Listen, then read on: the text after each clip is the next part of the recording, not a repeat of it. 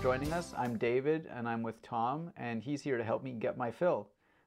Thanks for being here again, Tom. No problem. Thank you for having me.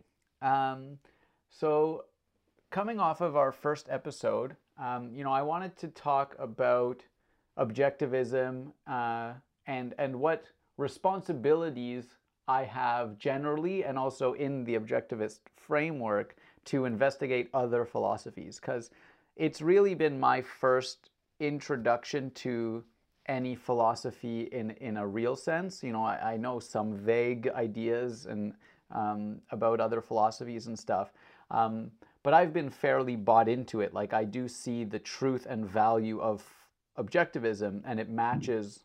I mean, it does match a lot of the way I view the world generally. And so, I very much do appreciate it and do believe in it, not like to a large degree, but I'm wondering for myself and generally, yeah, what amount of work should I put into investigating other ones that are either, tangential or just complete, like, contradictory, to see if they also, mesh or pique other interests in my mind. So what are your thoughts, and what did you do when you started to, follow objectivism? Um, so I'll start by talking about how I handled this. Mm-hmm. Um, so in terms of reading other philosophers, as in the academically renowned philosophers, Mm-hmm. I actually have not read too many of their works fully. Okay. I've either read sections of them or I've read about their philosophies, general um, summaries. Um, I could potentially, uh, like, if pressed, I could try to recite the the general ideas that many of the popular philosophers had, Mm-hmm. and sort of group them into general categories. And so, do Uh, you think, first of all, do you think that adds value to you overall? Like, do you think that is at least worth pursuing? Well, I think you get exposure to different philosophies whether or not you're actively, like, researching the first person, the person who created the philosophy. Yeah. Uh, just from uh, just from what you're exposed to in regular life. Like, you'll meet people who, and maybe they don't care so much about ideas, right? Maybe they just say, like, oh, nothing really matters. Mm-hmm. This is all pointless. Or some people will have political ideas, Yeah. and those, they might not explicitly be saying that they have a specific philosophy, but what learning about philosophy makes you realize is that a person's ideas does stem from the philosophies that they hold, whether or Yeah. not it's completely consistent, or like, they could have a mishmash of a bunch of ideas, but Mm-hmm. um, generally they're, yeah, or always Yes. their ideas in any particular topic stem from what they think is right. Yeah. And so, that's true.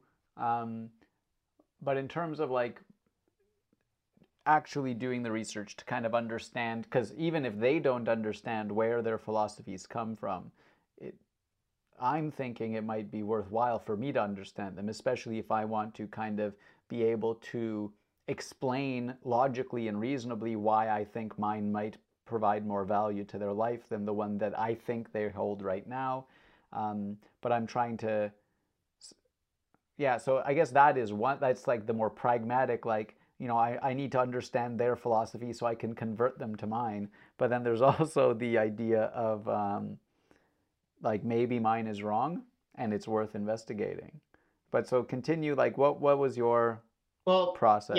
I just wanted to make that little preamble as kind of a, to Okay, say, yeah. what I've experienced so far. But Yeah. to actually answer your question of should I be looking at other philosophers and their philosophies.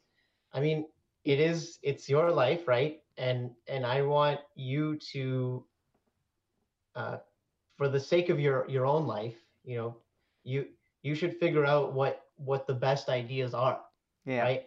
And I'm confident, um, because I've done this too. I've looked at other ideas, right? Mm. Um, I'm confident that the philosophy I hold is the best, but I also agree. I think looking at other ideas is helpful to some extent. Mm-hmm. Depending on what it is you want out of them, really. You Yeah. know, I when I was still deciding on whether or not I really wanted to be an objectivist, Mm-hmm. um, I had a period where I didn't read any of Rand's work or any of sorry Ayn Rand. Mm-hmm. I didn't read of any Ayn Rand's work or any objectivist literature. Um, I kind of just took a step back and looked at my where I came from, the kind of the libertarian sphere. I I looked at um, what I think generally most of society holds as values, as like for instance, I looked at the concepts of equality or egalitarianism or diversity. um, and I really asked myself, I said, do do the ideas that other people hold, are they better? Do they make more sense? um, and I had this kind of comparison going on where even though I didn't know everything about objectivism, it it I still had, um, Enough of a benchmark. yeah, exactly, and I could kind of compare and contrast and say, well, you know, and I don't want to actually make this too much of a focus of objectivism versus other philosophies. Mm-hmm. Uh, let's say, like, just comparing all philosophies and looking out there. I Yeah. think you should be looking for what the best ideas are. Uh, And so is that a constant quest? Is that like it's because with anything it's about how much value does it bring and how much time do you commit to something, right? mhm. Um, so from yeah, so like at some point I would come to a conclusion that you know actively searching for better answers isn't bearing fruit and like being open to them if they're presented. I think that's always important, being open to what's presented to you, but it does like there's this other idea of actually choosing to pursue better answers. Yeah. Okay. So yeah, based on what you said there, um, yeah, I think if you're if you're constantly just like yeah, if you're constantly just doing research, and saying, okay, I'm going to keep looking at different philosophies, and you spend your whole life doing that, Mm-hmm. maybe that's best for you if you're a philosopher, or Yeah. you're a historian, or you want to look at the history of philosophy, right? Yeah. Then that makes complete sense, and you can write about, okay, well, this is how these philosophies stemmed and where they came from, or you can say, okay, you can write a really in-depth and thorough paper on how the two compare and contrast, and that's really helpful um, for people to really concretize the differences Yeah. between different philosophies, right? But for instance, me, I want to be a professional engineer, and at least I want to start that way, and Yeah. then maybe I'll move on to more complex things. Uh, but um, for me, what interests me about philosophy is how do I best apply it to improve my own life, right? Mm-hmm. And for my purposes, reading all of Engels or Marx or Immanuel Kant is probably not really worth my time. So it Um, so then it makes me think, should I stick to objectivism until I think it's no longer adding that value to my life? And maybe, it's adding value right now and I see the value it's adding only if I hit a stagnation, do I maybe then investigate why and see if other philosophies could help me pursue that? Because I guess if there is a true answer and a true philosophy, it would always be able to guide you to a better life, and it would be a consistent thing, which is what many people feel they have with their religion. Mm-hmm. Yeah, like a religion is a way of living. It's a set of values that's defined for you, right? And it tells you, you know, this is what you should be doing in this case, or Hmm. And it seems, and people who follow them believe that it continually adds value to their life. So yeah. it's only when it, for many people, when they believe it's no longer, then they investigate why and question it, or other things like that. Mhm. Well, what I got out of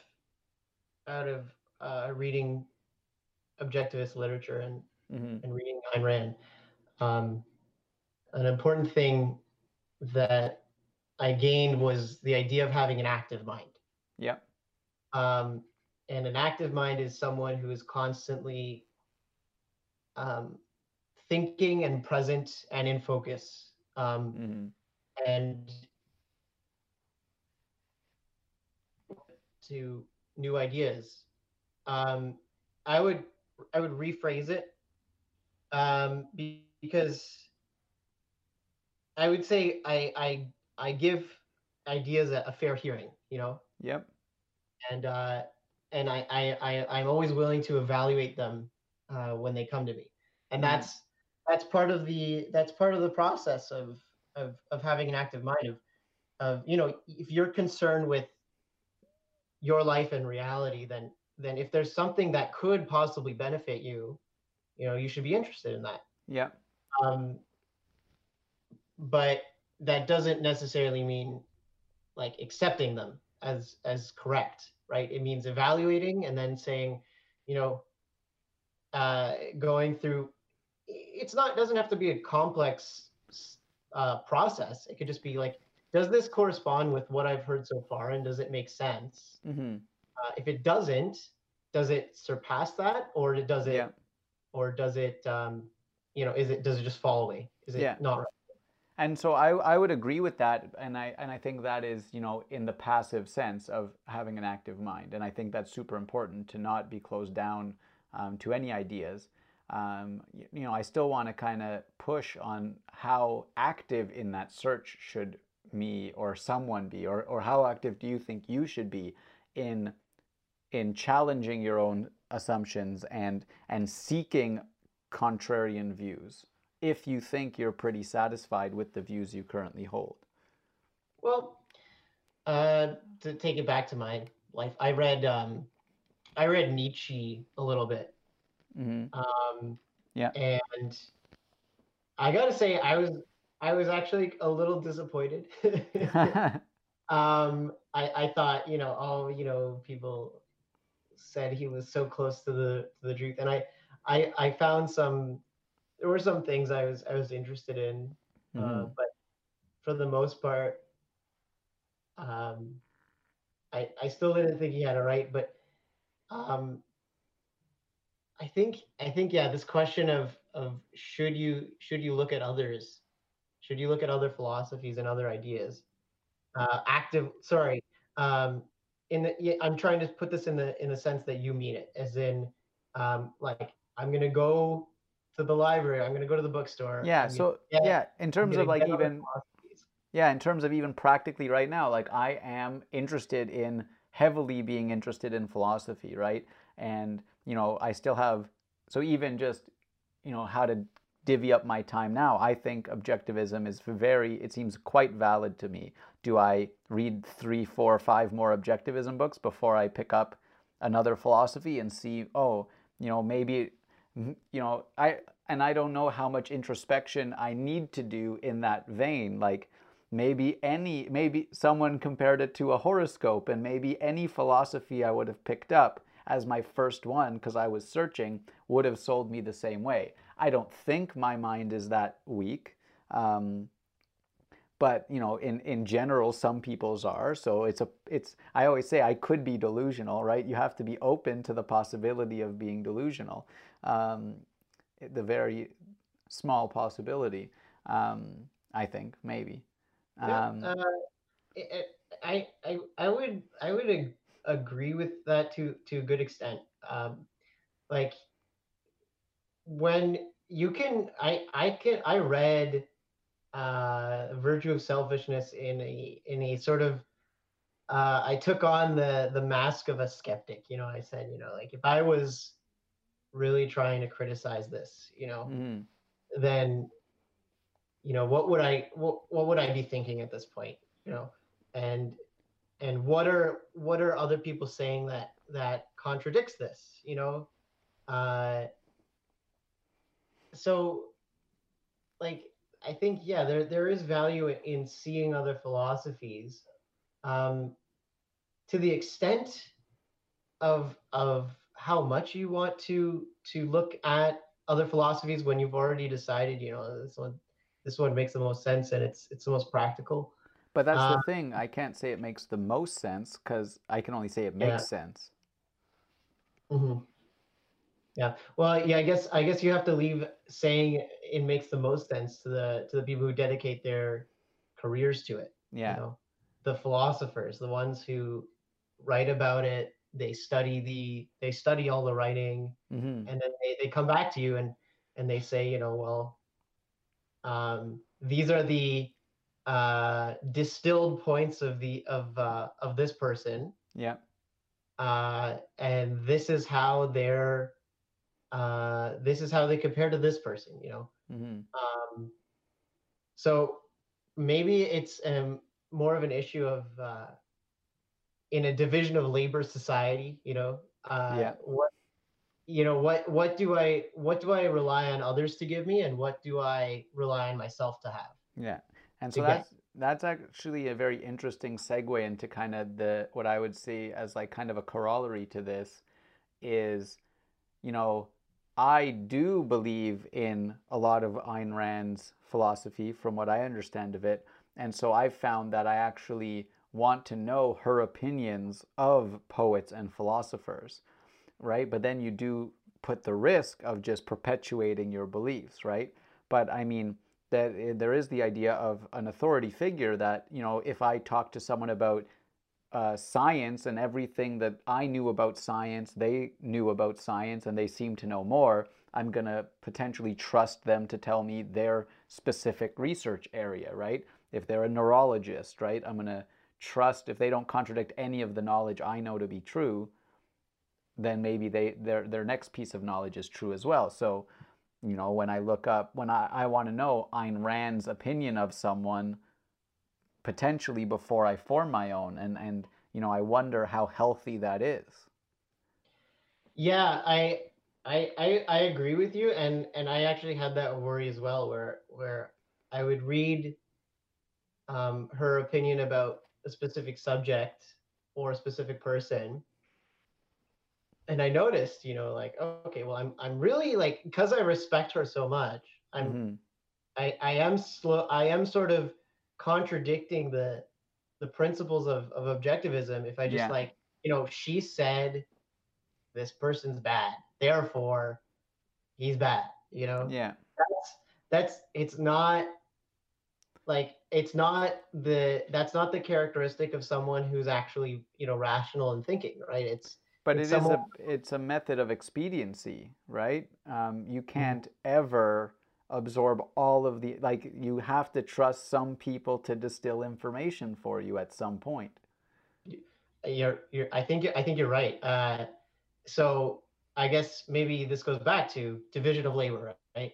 So in a even in the physical goods sort of industry or sphere of things in economics, right? Mm-hmm. So the division of labor means I can't, like, I have a guitar right next to me. I will never have the knowledge of how to fully construct a guitar, or the time or the tools to do it as well as the one that is right next to me. Like, Mm-hmm. I could put in a good amount of work, a good amount of time to think about it and design one and build one from scratch. Maybe I'd get the same quality, right? But generally, I rely on people who really know how to make a guitar really well to do that, Hmm.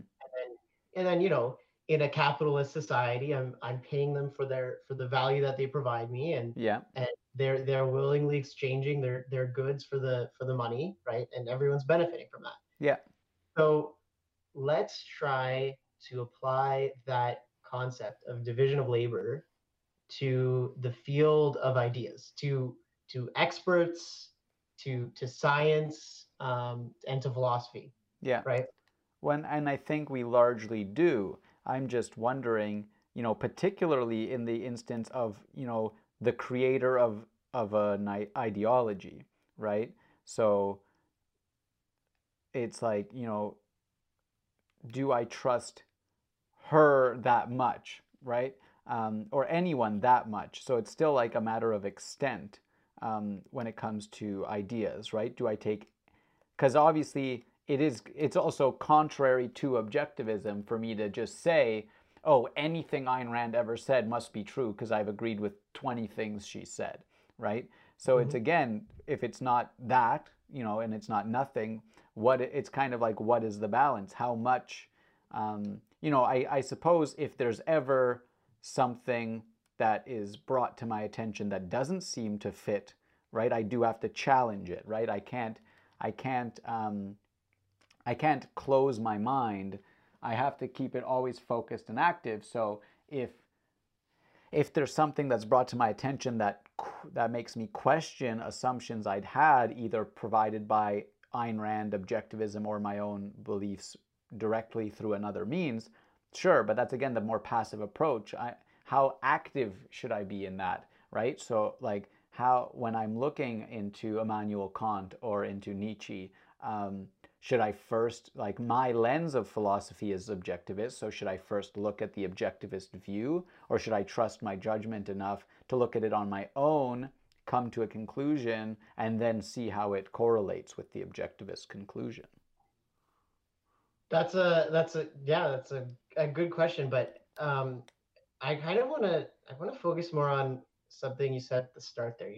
Okay. Like you trust Ayn Rand. I don't think you need to trust her. Um, I I think she writes everything with the like Intent of you with distrusting it? well, not with the intent of you distrusting. I wouldn't say that, but Mm-hmm. with the intent that she's writing to someone who is willing to think about things, Yeah. and who has an active rational mind. And rational, um, contrary to what a lot of people say, I don't think rational really means infallible or always right. I Yeah. think I think rational, if it's well done, if you do it like if you're extremely rational, then yeah, maybe all of your conclusions will always be right the first time. But Yeah. I think rationality is more just a commitment to saying, that reality exists and that you can't fake it. Yeah. And and that doesn't mean that you can't make um, basic mistakes, but it means that when you do make mistakes, you need your goal is to correct them and And say, you're committed to correcting them. yes, and you're committed to really what reality uh, is saying. I mean, obviously Yeah. reality isn't like a person saying But something, but what reality has reality to is, right? dictate what you think and believe. What you think and believe cannot dictate reality. So Exactly. if reality at any point presents to you that you made a mistake in the past, you have to deal with that, right? And there are And many ways in which you can deal with it, right? mhm. And it's There's no even one at the way. time you could have been fully rational in your decision and made the wrong decision because you didn't have all of the information, right? Like that is possible as well. I think so. I think so. I again, I'm not an expert on this, right? Yeah. I'm I want to explore this with you, David. Yeah, yeah, Uh, no, definitely. That's I'm just exploring it, right? These are yeah. just the thoughts I'm having. So yeah, if you came to a conclusion about something and it was based on a rational process, and then It ends up being wrong. new information comes to light that proves it wrong. Mm-hmm. Well, so I read this really good book by Harry Binswanger about a month ago, Mm-hmm. and he gave me a quintessential example of this kind of a scenario, and it's called the Black Swan. Okay. So the story goes that in the 19th century, um, the scientific community or just general knowledge was that swans could only ever be white, or white with grayish specks, Yeah. right? And that's what defines a swan. And then lo and behold, somewhere in some completely remote area, they found a black swan, as it was a swan with black feathers, Yeah. right? And and there's nothing. Uh, I don't see it as that crazy of a discovery that there are black swans, but a At the lot of time. yeah, and a lot of people, especially even now, they use that as an example of no matter how certain you are, you can be wrong. Yeah. And and what and what Harry kind of came back with that is that, well, how did we define what a swan actually was? Yeah. Because how did we actually decide that that thing with black feathers actually fits the characteristics of a swan? If we defined a swan as something that has to have white White. feathers, Yeah. then why are we defining that as a swan? Like, how did that make the exception? How was that Yeah. changing it? And what it really came down to was the definition of a swan, that it should have white feathers, was not an essential part of the definition, right? And the And so definition then broadened or changed to be more accurate, and so your conclusion just changed with the new definition.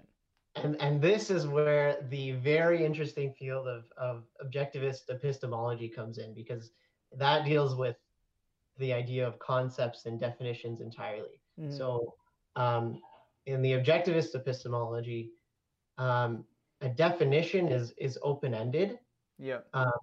and that doesn't mean uh, it's always changing, but you can add information to a definition from either end. So you can Yeah. generalize more, or you can specify.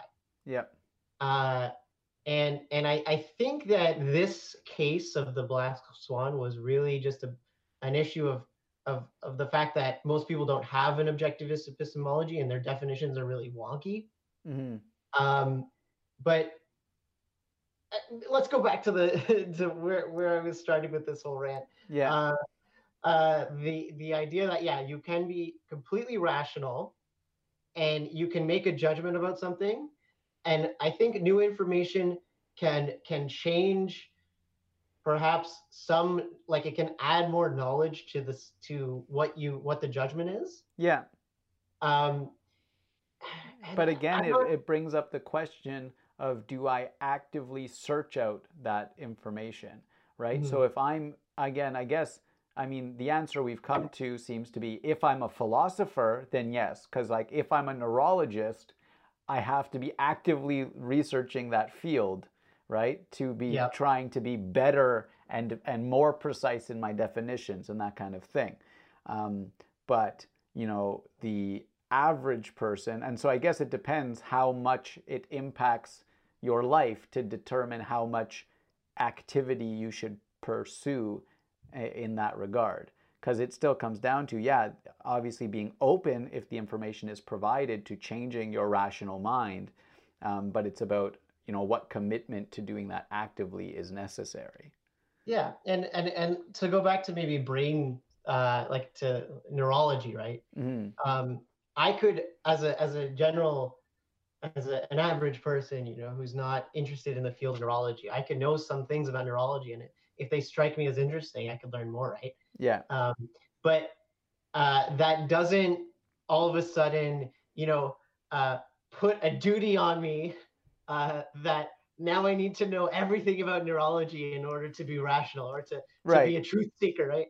That's fair, but I Um, wanna yeah. cut in because that's fair for neurology, but if we've agreed that philosophy is the core thing that drives any person, right? So I have now happened upon objectivism through you, and I've read it as my first philosophy, and I've said, oh, this makes sense. I agree with it. If I did that and I happened upon some like 1850s neurology book and I read it and I was like, well, as far as I know, this all makes sense, so I'm just going to carry this as the truth, right? Mm-hmm. It could be a while until I'm confronted with contrary information. Um, Mm-hmm. and so, it's possible that, because the other concern I have that I want to bring in is that, objectivism did align quite well with some of the core beliefs I had had and developed on my own through whatever means. Um, so it's like, did I just happen upon the magic potion, right? Like, oh wow, like the first entry into philosophy I have is the right one. That's unlikely as well, Yeah, potentially. and even then, maybe like maybe you are an exception in that though, David. Maybe a lot of people, their first taste of philosophy was like they learned about Karl Marx in Economics 101 Yeah. in the university, and that was the first time somebody actually proposed, like, even though Karl Marx, I maybe it's a bad example, but he was more Hmm. focused on economics, and Yeah. but he did have a philosophy that stems from other philosophers. Hmm. Uh, so maybe you're just an exception, Yeah. and maybe the things that you believed coming into objectivism, right? You know how you said, oh, they happen to align Yeah, because with that's something what just to be I believe. wary of generally. If it's a validating thing, it's more likely to, uh, you're more likely to agree with it, right? Like it did validate some of the beliefs I'd had. You're right. But maybe the things that you held beforehand, maybe you were already on that path of trying to figure things out as they really were. Hmm. And maybe that, like, I'm just hypothesizing here, Yeah. maybe that's why this spoke out to you so much, because you were interested in what reality really says about things, Hmm. and like, so maybe if instead of me bringing objectivism to you, I would have brought postmodern philosophy like Rousseau So, or yeah, Derrida, right? I have to trust my brain. I have to trust, regardless of objectivism, I always believed I was rational and I always valued rationality. And so you're saying that if you would have brought something else, I would have likely dismissed it. It's not like, and I have to trust that I would have done that. I think we've had a conversation before about you and trust. Oh, yeah? Yeah, maybe it was in a podcast, so Hmm. maybe I'll review it. But Sure. I I know we talked about trusting things, like in this case, um like I sorry, I'm kind of a little scatterbrained, but No like worries. let's define let's try to define what trusting is in this case. So if I you have to trust that you're a rational person, you have to trust that this is a good philosophy. I have to trust in Ayn Rand, right? Well, but yeah, so I think I know where you're going, and it's you can only come to a conclusion of trust based on rational thinking. I have to rationally look at everything I know and analyze it and say, yes, this is the case, right? But again, I think, is that where you were going? Like, trust can only be developed through rational decision making, real I trust. I don't want to use the word trust. Okay, that's fair. That's fair enough.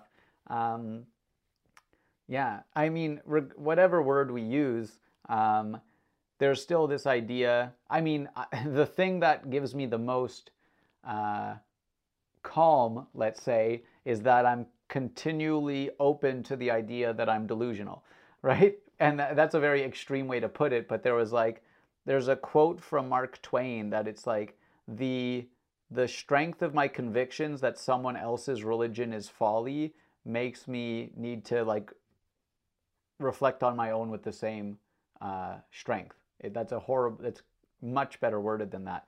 But Hmm. he basically says that like I'm so confident in other people's uh, beliefs being wrong that I have to be open to my own being wrong. And if you can just cultivate that, that is the basis of everything else. And I mean, that is what objectivism builds in, right? Like you should question it all, and you need to come to your own conclusions, which is why it does seem more comfortable to buy into it um, more quickly for me because it inherently does, ask that of you. I like questioning things. I think Mm-hmm. uh, I hope that I you would agree with that statement about myself. I like to question things, right? Yeah. I really like to question how things are and why they are. And well, yeah, so but an unending skepticism, I think, might not be um, the best way forward for living, because Mm-hmm. I think um, there is a point where you have to say, well, okay, well, I'm alive. I Yeah. I don't trust I'm alive. I know I'm alive. Yeah. um, Okay. Okay. That's fair. Yeah. and and and and if I'm alive, then I have to figure out something I'm going to do about this whole being alive situation. Am I like, I'm going to continue to live, and I'm going to try to continue to live further, and how am I going to live, and so Yeah. I think there's a process there that it stems from the fact that the one fact, that you're alive, and Yeah. and then you can build on that, and and eventually you get I think you have a lot more potential, David, to be certain of things than you think that you have. Well, and so yeah. So this actually brings something interesting up that I wanted to bring up anyways. Now, after that example, I understand your because one thing we often struggle with, I think, is my lack of clear definitions. Um, and so now I understand why you don't love the use I have of the word trust and knowing I'm rational and knowing my thoughts because I do feel very certain about most things. I actually had a mini debate with a friend yesterday because she said I'm too absolutist, too black and white, and the world is gray. And and and I I'm think sorry. That's really I think you'll come into those debates quite often. right I'm warning and you. so I've actually always gotten that feedback since I was a kid that I've been too black and white, too absolutist. And then, I was always told that was wrong. And then reading about objectivism, I was told that was right. And so that was very validating to me. And so I'm just trying to be careful in my tone. And so I was, and I don't remember exactly how I used the word trust earlier. So I know I'm rational. I know and so the thought is like, yes, I know objectivism is true, but the same way, my Christian friends know Christianity is true, the capital K, right? The knowing. um, and then I was trying to explain to this person because we've talked about being open to changing your opinion. And so she was like, well, if you're open to changing your opinion, how are you black or white? And I was like, well, no, because I know this is true, this is the truth, this is black, until it's possible that more information will come up, but then I will know for a fact something new, right? And so I'm actually very open to changing my mind, but I can't just do it like willy-nilly. And someone who believes something is 50% gray can be much more easily convinced something is 55% gray. And like, what is their basis of that belief? And how do they defend that? And so I've been I didn't have a clear definition. And so it's interesting that you say I'm not certain because I've been told quite often and frequently that I'm too certain and too absolutist. And so I think I understand why you didn't like the word trust before, um, because it's not that I'm trusting I'm rational. So I guess I have to commit that I know I'm rational and I know that if I would have been presented with a different philosophy, that I would have rejected it, because I do right now believe, no, like I do believe objectivism to be largely true. Obviously, I don't know enough, nor do I agree with everything.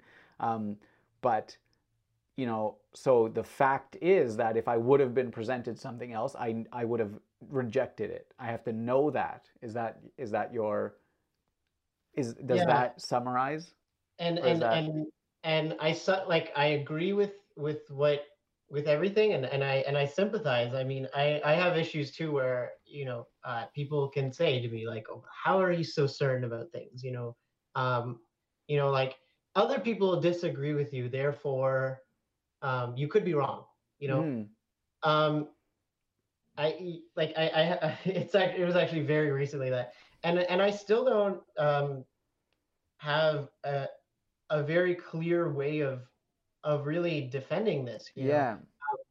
and so I'm sorry to disappoint you if you thought I could give you a really good advice on how to really I don't know, like own the libs or something.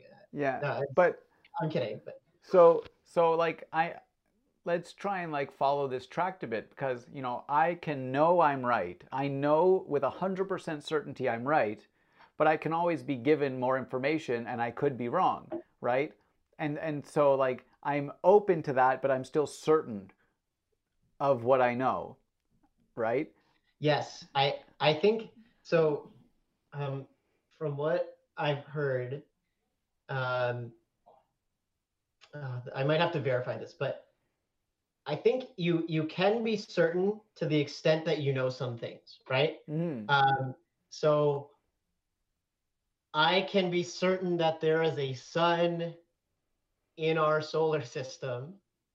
Um, and I don't mean that as like the technical, oh well, a solar system is defined as a, yeah, I mean like there's a sun within our general vicinity within like this collection of planets yeah, and other bodies.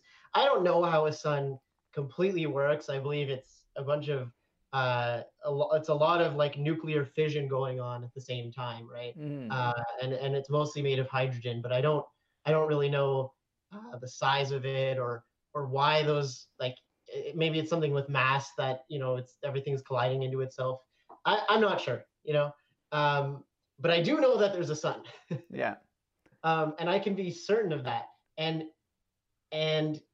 I don't think I'm certain the same way a Christian is certain that there is a God, you know, because my certainty, I can validate it. I can actively validate it, um, tracing back from I think Okay, my senses, right? but that's something, so that is something in the realm of metaphysics, right?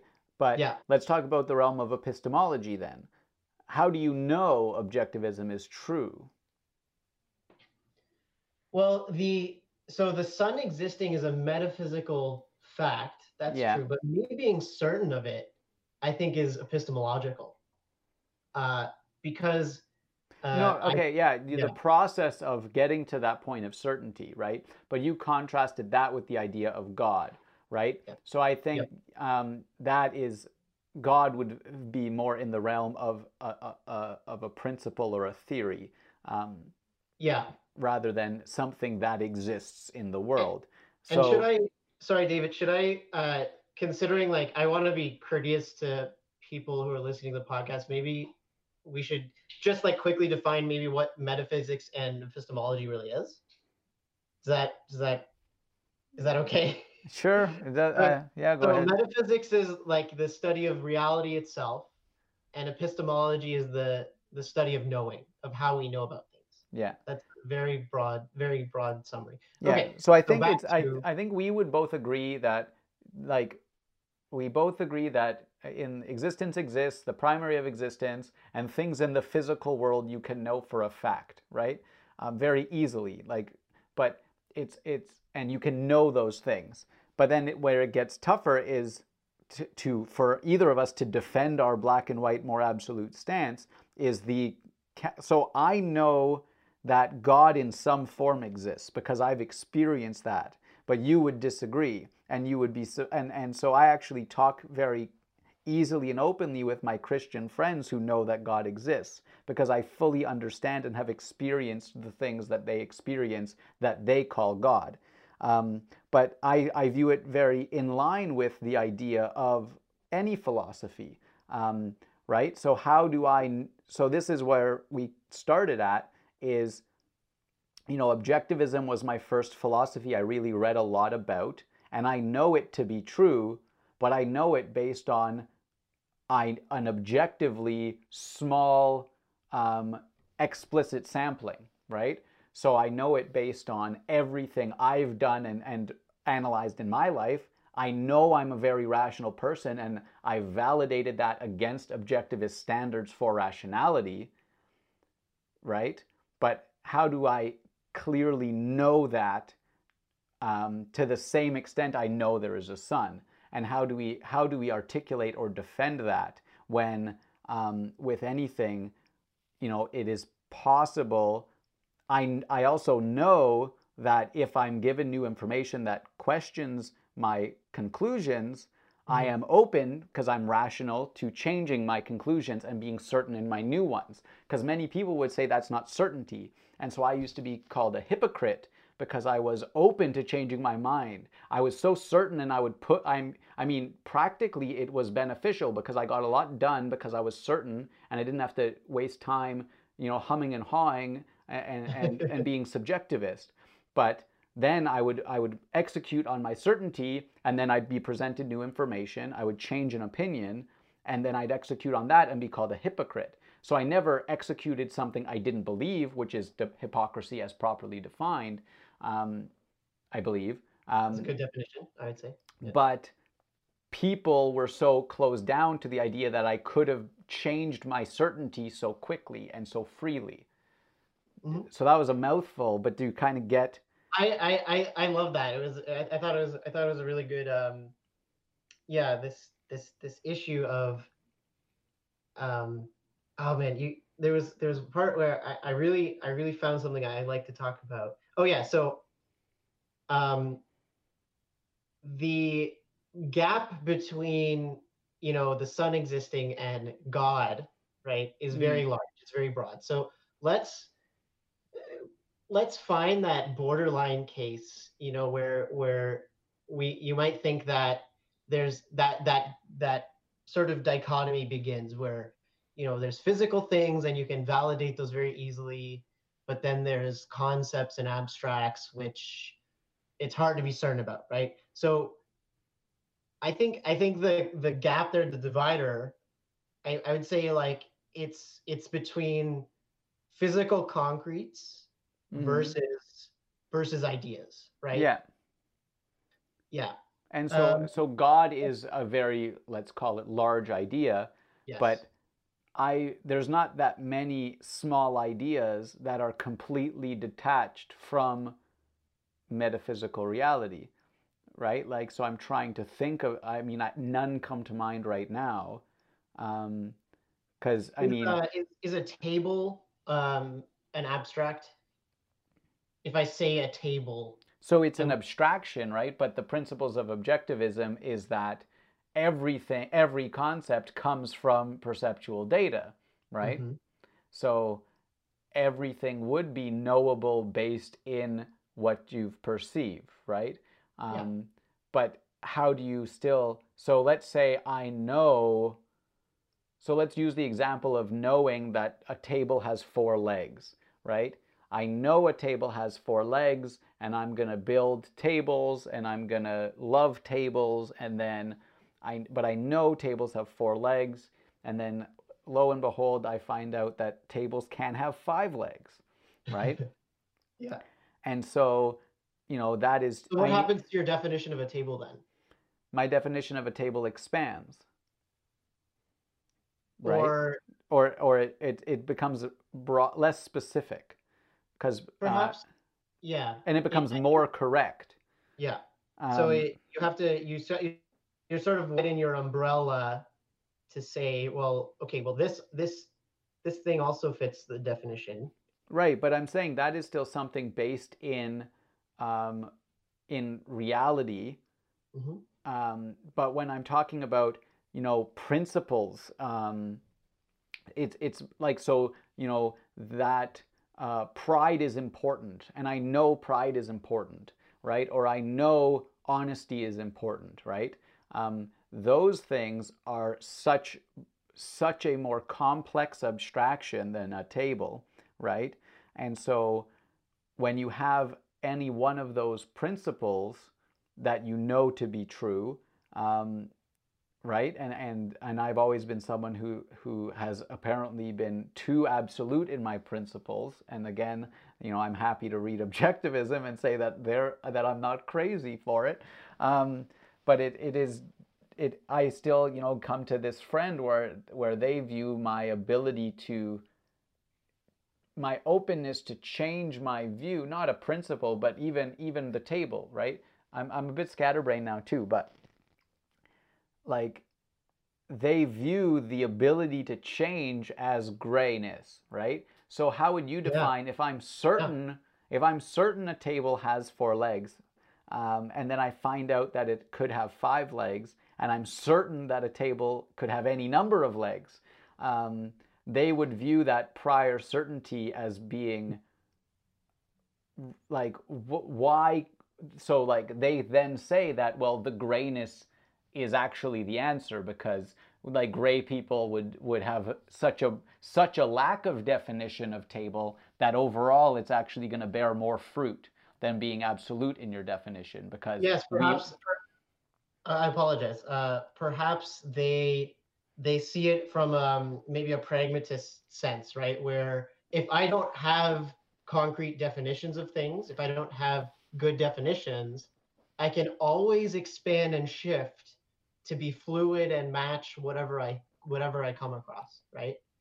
Do you think that that might be the sort of the opposite side of like the well, people who so criticize you? I'm going to ask now, what is the actual difference between that approach and the approach of I'm absolute until I'm presented an alternate option that I rationally agree, and then I change my absolute, right? Because you're talking now about flipping so precise, like at such a finite, at such a minuscule, precise level, the ability to flip to a new absolute potentially based on new information.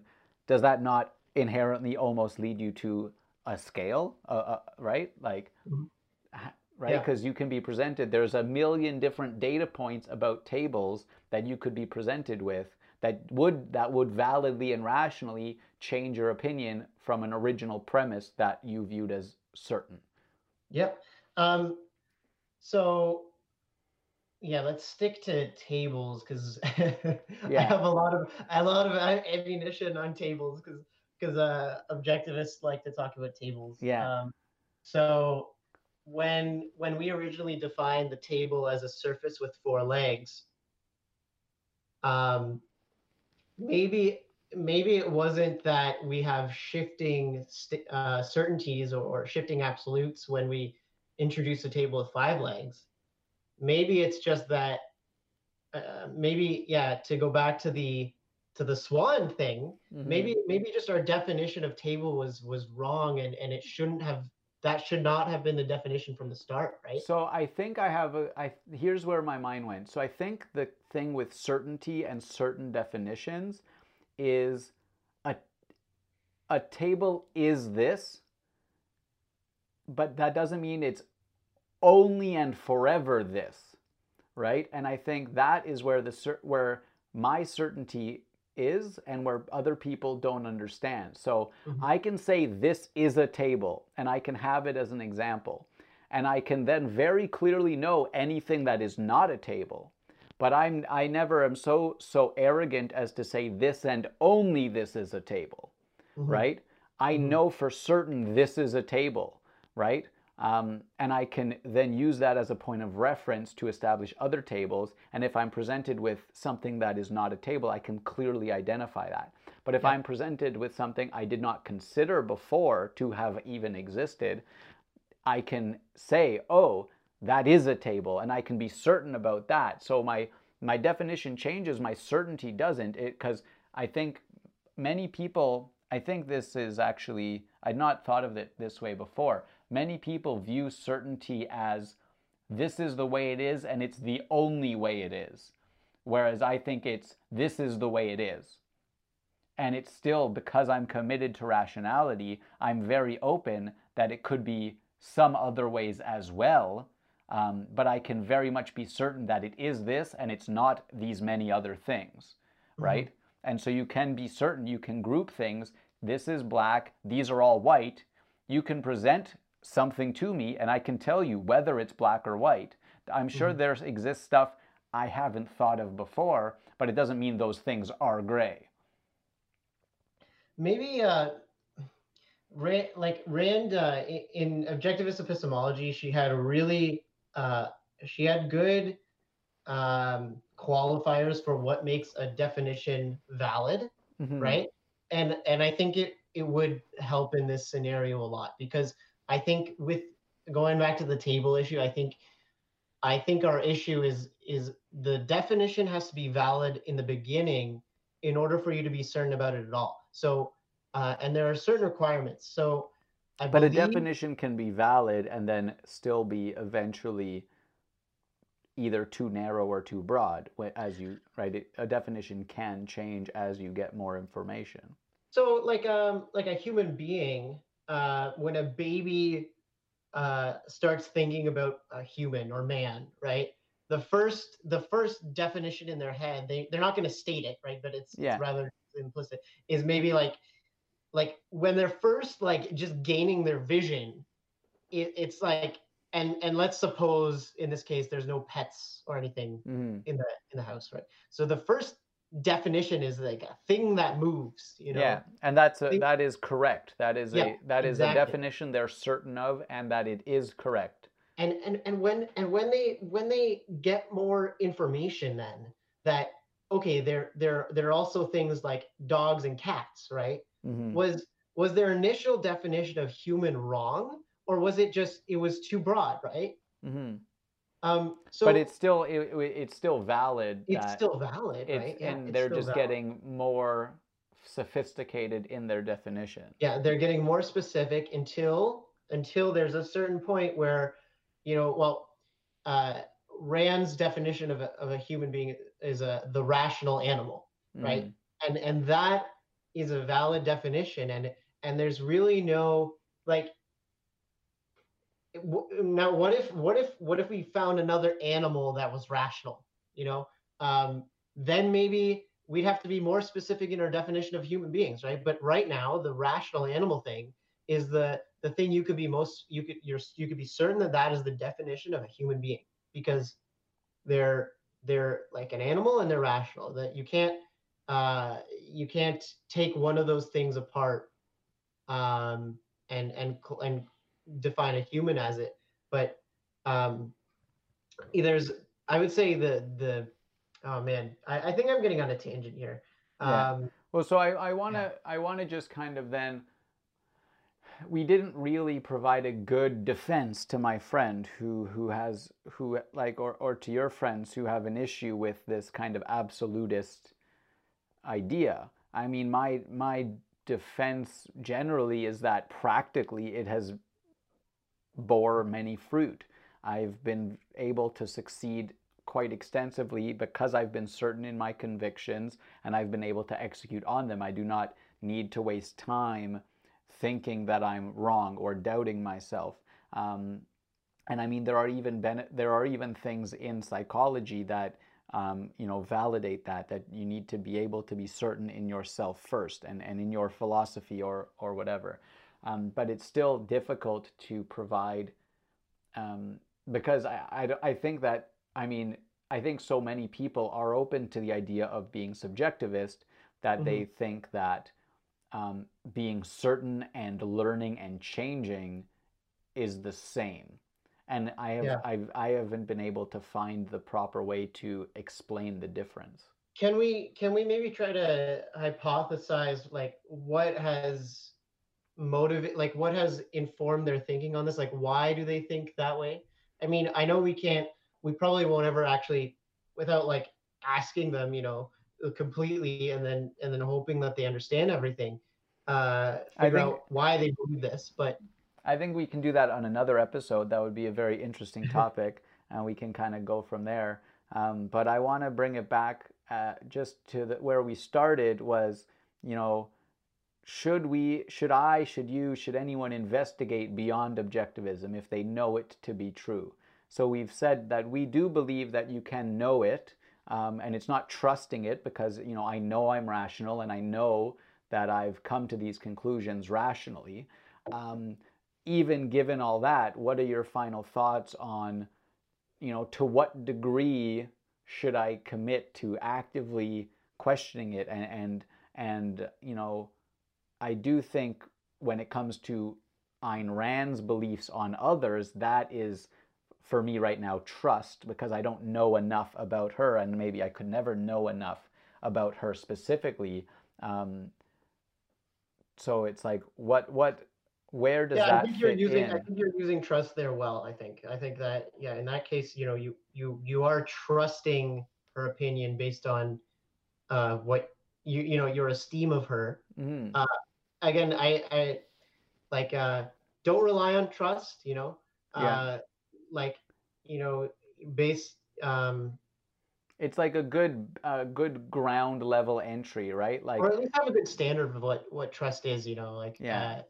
Or like maybe, yeah, I mean, sorry. it still comes down to, I suppose, that, you know, I can't distill all of the world's information. If I can rationally know that someone has many views in line with mine, I can then enter slightly into the realm of trust that, you know, I can use them as a base level, but I still need to do the full analysis myself, especially if it's something that is, and like, you also have to know that you will pick up on things that don't quite, that throw off red flags, right? You Yeah, can't be yeah. so certain that, you know, everything Ayn Rand says must be true and then not listen to one of your own flags or my own flags that are thrown up when I'm reading Yes, something. definitely like pay attention to your own inclinations, Mm-hmm. and and and to have like a really concrete answer of the, like, should I look at other philosophers? I would say Mm-hmm. at least know like the basic tenets of other philosophies, you Other know? major Yeah, philosophies. yeah, like that's a really good starting point. And then, you know, based on that, based on your, you know, what is your motivation, like what are your values, what do you need out of this, then you can decide further, you know. Mm-hmm. Um, but you know, like getting a Cliff's Notes version is probably not a bad idea. Yeah, and I guess that makes sense. If I think philosophy is valuable to understand more than just to know my own, um, and even just, yeah, if I'm actually committed to as thorough and, you know, valid a philosophy as possible, I need to question and I need to continue, um, not forever to like the detriment of other things, but it is a continual quest. And I think Ayn Rand would also believe that it's not just a passive thing, right? You can't just let things feed into you, and you have to kind of also, you know, keep up and orient yourself properly in the world you live in, which includes other philosophies. Yes, and be certain, you know, be I Yeah. think I think certainty is given such a bad name by people who make arbitrary claims and then are certain about it, you know. Mm. Uh, uh, but I'm very much in the pro certainty camp. Yeah.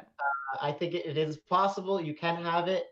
Um, And and again, it's certain given all of the information you know, but it's Mhm. still certain. Um, and Yep. it's only a valid certainty if you're open to it being wrong, I What think. if we call it? What if we call it? I've heard this from a friend. His name's Mark uh, Swain or Swan. Mm. Uh, Contextual certainty. Yeah. That's, you could call it contextual certainty. Yeah. You And know, I think within your context of what you know, you can be certain. yeah, but you have, yeah, and it's so important to know what that to be rational about what that context is, because I think you're right that too many people claim certainty, but they're not rational and they're closed down to knowing their context. They think their context is absolute as well, um, Mhm. and that is the bigger problem. That so many people claim certainty, but it's not contextual certainty, and then they're irrational and they're closed down to changing their mind. And so they're the larger representative in the population, and people think then it's like any amount of certainty is invalid. Mm-hmm. Yeah, platonic certainty. I would call it platonic certainty. Is that which other people hold? Mm-hmm. Um, All right. Well, I think I'll have to end it there. I appreciate that this was a very good conversation, so thank you. it was a pleasure, David, as always. And thanks to everyone who is listening. That helped me get my fill. I hoped it helped you with yours too.